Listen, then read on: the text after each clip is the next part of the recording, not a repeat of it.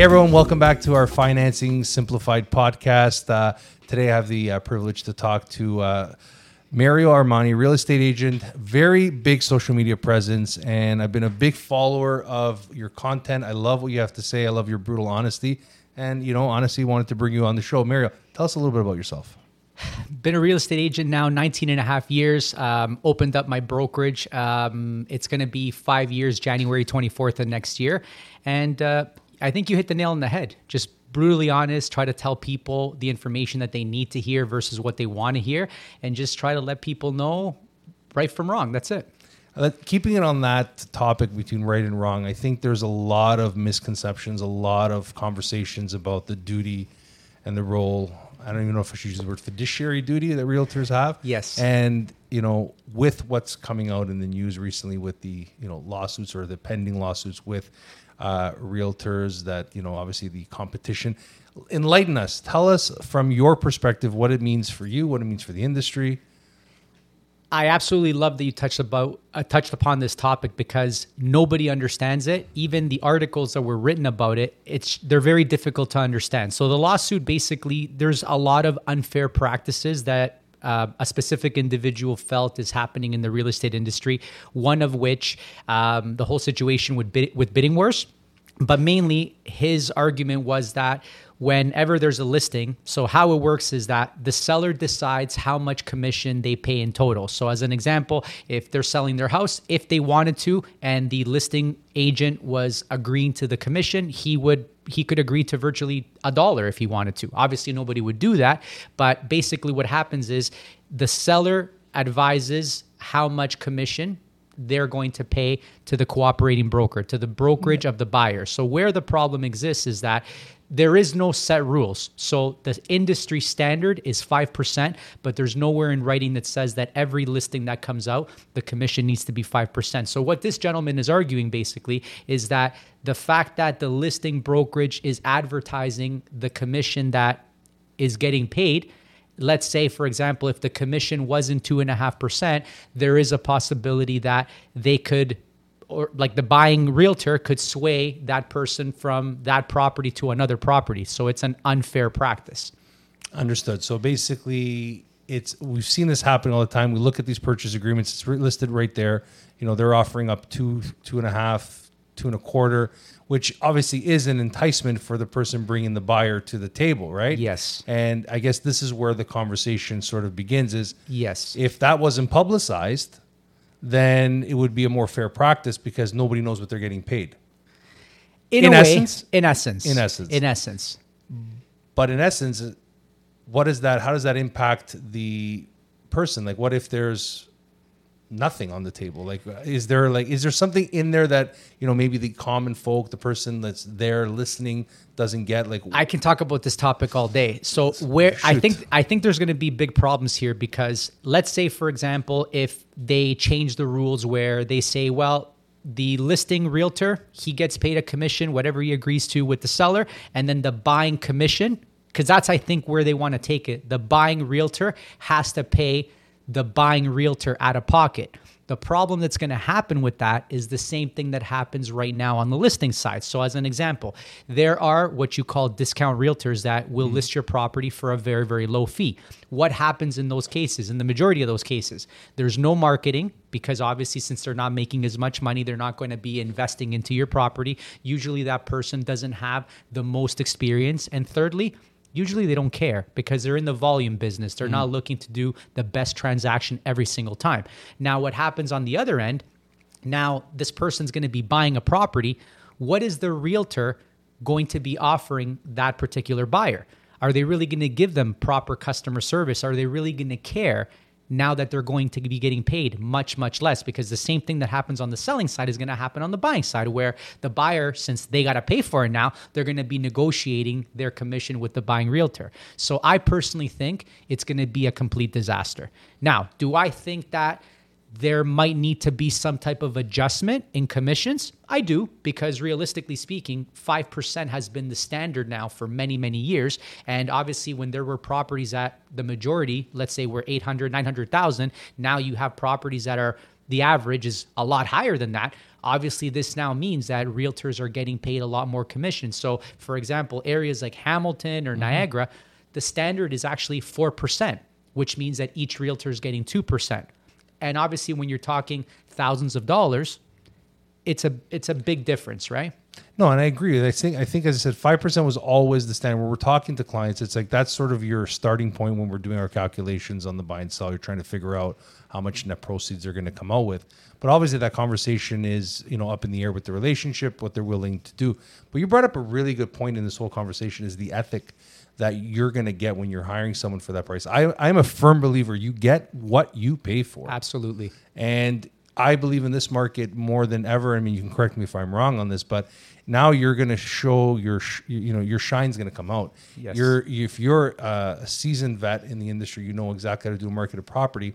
You're going to be able to still do well in this downturn potentially of a market, because not only are you putting the right work into it, but you're marketing the property. And I know you're talking about discount people out there, and we don't want to get into names, but obviously I've sure you don't want to get into names? I'm pretty sure, because I don't know if we want to get sued or anything like that. I'm busting your chops. No, funny thing is, Yes. You want to hear a funny story? One of the major OGs in our industry was basically, shooting down one of these individuals in our industry as well. So one of these mortgage brokerages that were doing business, but they were jewelry. I'm not going to say any names. Most of us can probably put those two together. Anyway, he shit-talked the shit out of this guy. And literally, he got a cease and desist letter, like basically being sued for the defamation. So I'm like, I don't want that stuff on my book. But yes, there's discount people out there. I know a lot of people that come and say, "Oh, I'm going to hire someone," and I'm like, "Are you sure about that? Are you sure?" And literally, then they come back. It's like, "Wow, my neighbor sold and this and that," and I'm looking and I'm like, I don't even know your property was listed. And then you look at their signs, you drive by. It's like, how old is that? What the problem is, Anthony, is that people do not value real estate agents, mortgage brokers. They don't value us. There's so many of us. The bar is so low to get into the industry that you have a lot of people that are just fly-by-night people. But I have a video coming out next week, and I'm going to kind of share a little bit of the video. And it talks about how right now there's 97,000 realtors. But for everybody at home that doesn't know this, out of all those 97,000, 5% is the ones who are doing 95% of the business. So if this business was so easy, why are all 97,000 not doing well? Why is it only a very small percentage that are actually transacting? Because it's an extremely difficult business. It's always been that rule where either 10% of the business is done by 90% of the business is done by 10% of the individual. Even in our industry, it's no different. Everybody thinks that they can come in and they always see the end result, right? Oh, look what he's done. But they don't understand what goes in, what sacrifices have been made to get to that point. How you constantly are trying to evolve your business. Your business is your baby. And I know, and I said, watch your videos. I understand. I said the truth. It's very important to be truthful to people. It's very important to be ethical and explain to people the reality of the situation, because most people don't know. And I was having this conversation with a buddy of mine, and I said, I don't know how some of these people in our industry. You said the barrier to entry is dirt cheap. If you think it's bad for the real estate industry, the mortgage industry is even worse. It's like you can literally go to a weekend course and come out on the Monday, and you can write a mortgage with no experience. I took 2 years to learn from my mother how to properly, and I came from the banking background to do this actual job. And it's insane how somebody's going to put that trust in someone. And you know what my buddy said to me? He goes, if that person just says certain keywords or catchphrases, and they know 1% more than the person that they're talking to, they're considered okay. See, I have a tremendous amount of respect for the good mortgage brokers, because what the public doesn't realize is that what mortgage brokers mainly do is all behind the scenes. So being a mortgage broker, that if you were a scumbag, you can screw over a lot of people. And the only way that people are going to realize is down the line when they need to sell their property, or at the time of closing the property, where they're there in front of the lawyer about to sign, and you're closing in a day or two, and you have no choice but to sign on that dotted line. So I always tell people, listen, A real estate agent is really important, having somebody great on your side. But a mortgage broker is even more so important because they're the ones who can ruin you. And at the end of the day, they're getting you the money. Without them, you cannot complete the transaction. It's true. The financing is part, and I really appreciate the plug. And I do agree with you 100%. We've always been nothing. We've never have issues, knock on wood, where clients have been bamboozled. We almost overdo it to some regard. It's like, they're like, okay, Ant, we trust you. Don't worry. And I'm like, no, it's very important that you understand what you're signing, what you're agreeing to, so that when you get to the lawyer's office, it's all explained to you. Because even the smallest thing about registration of title, how joint ownership, tenants in common, all that stuff is for a lot of people, they don't know this stuff. They're going through that journey for the first time. And the problem is the financial literacy journey, which we can touch on. But I really agree with you on the sense of why the team, it's not only the realtor, the mortgage broker, it's the lawyer, it's associating yourself with the proper network. See, it's even the self-employed side of the transaction, and that's kind of like where I feel that a great mortgage broker is gonna make the difference. Like in a perfect world, if a transaction is perfect and everything is smooth, you can plug in any realtor, any mortgage broker, and they should be able to do a decent job. Some obviously are going to do a better job than others, but it's all, I always kind of compare it to, like, let's say you're going to have surgery. Do you want a okay doctor or you want a great doctor? Because on the outside, me and you look the same. As soon as you cut us open, we may look different. You know what I mean? And the great doctor is going to save your life, and the other one, it's a 50-50, right? I don't like taking 50-50 chances ever. No. So that's why I want to always make sure that I have somebody great. And even with the self-employed area, like, nothing is standard. Nothing is standard. That's why I truly believe that having a great mortgage broker is fundamental if you're buying a property. And from your experience with when you're working with mortgage brokers and such, I think the communication is vital, especially when it comes to, like, not as you mentioned, if it's a simple deal, huge income, large down payment, plug and play, drop and go. But when you have a client that comes and they're like, okay, they're on that borderline, if the maintenance fees on their condo are just this much, or the property tax, and they're buying insured, it is so insanely delicate on putting in those offers, adding that condition. It's like the little details matter. People don't understand, well, but it's only $50 more. I'm like, yeah, but when your ratio is already at tipping point, that $50, that $100, it's the world of a difference, especially if you're limping in with the least amount of money. The communication, like you said, is key. Like, for example, a mortgage broker, they'll say, well, the client is approved for this much and this much, but something like taxes or maintenance, something like let's say the mortgage broker said you're approved for this much amount of money based on $5,000 a year in taxes. And for whatever reason, if the taxes are $5,600, sometimes people, they think it's okay. Oh, it's only an extra $600. Yeah, but if you're on the cusp, it throws the ratios all off, and then you're not getting approved now.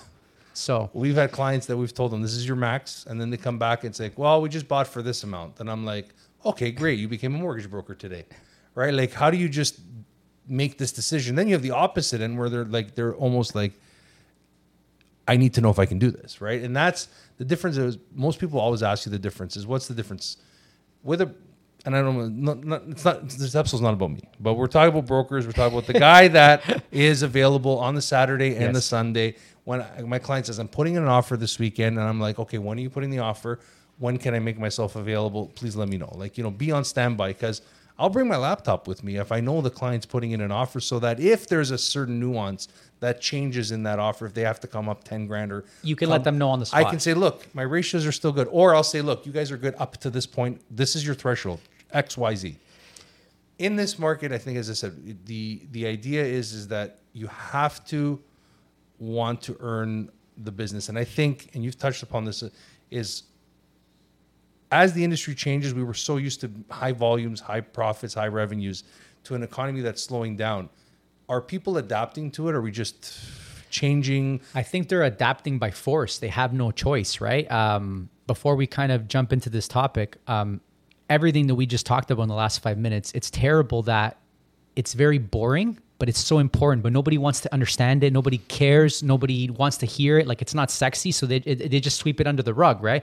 But it's so important, and it just doesn't get talked about. But getting back to what you were saying, last year, as you know, a lot of people were still paying these cheap rates. 2023 came around. A lot of people now had to refinance. I read a stat a couple of days ago saying how many mortgages, like, I think it was like, I'd be lying if I said I remembered. I screenshotted it on my phone, but it was like a ridiculous amount of money that was coming up for renewals in 2024. We're talking yes. So if you follow the construction industry, which in my opinion, construction is extremely important in Canada. 100%. If you talk to anybody in every facet of construction, they'll tell you that 2023 has been a very, very slow year. Why? Because a lot of those people have had to refinance. Now, you refinance, meaning you're paying a lot more money now on a monthly basis. You have a lot more disposable income. A lot of people have had no choice but to tighten their belts. That's only going to get worse in 2024. That's the reality.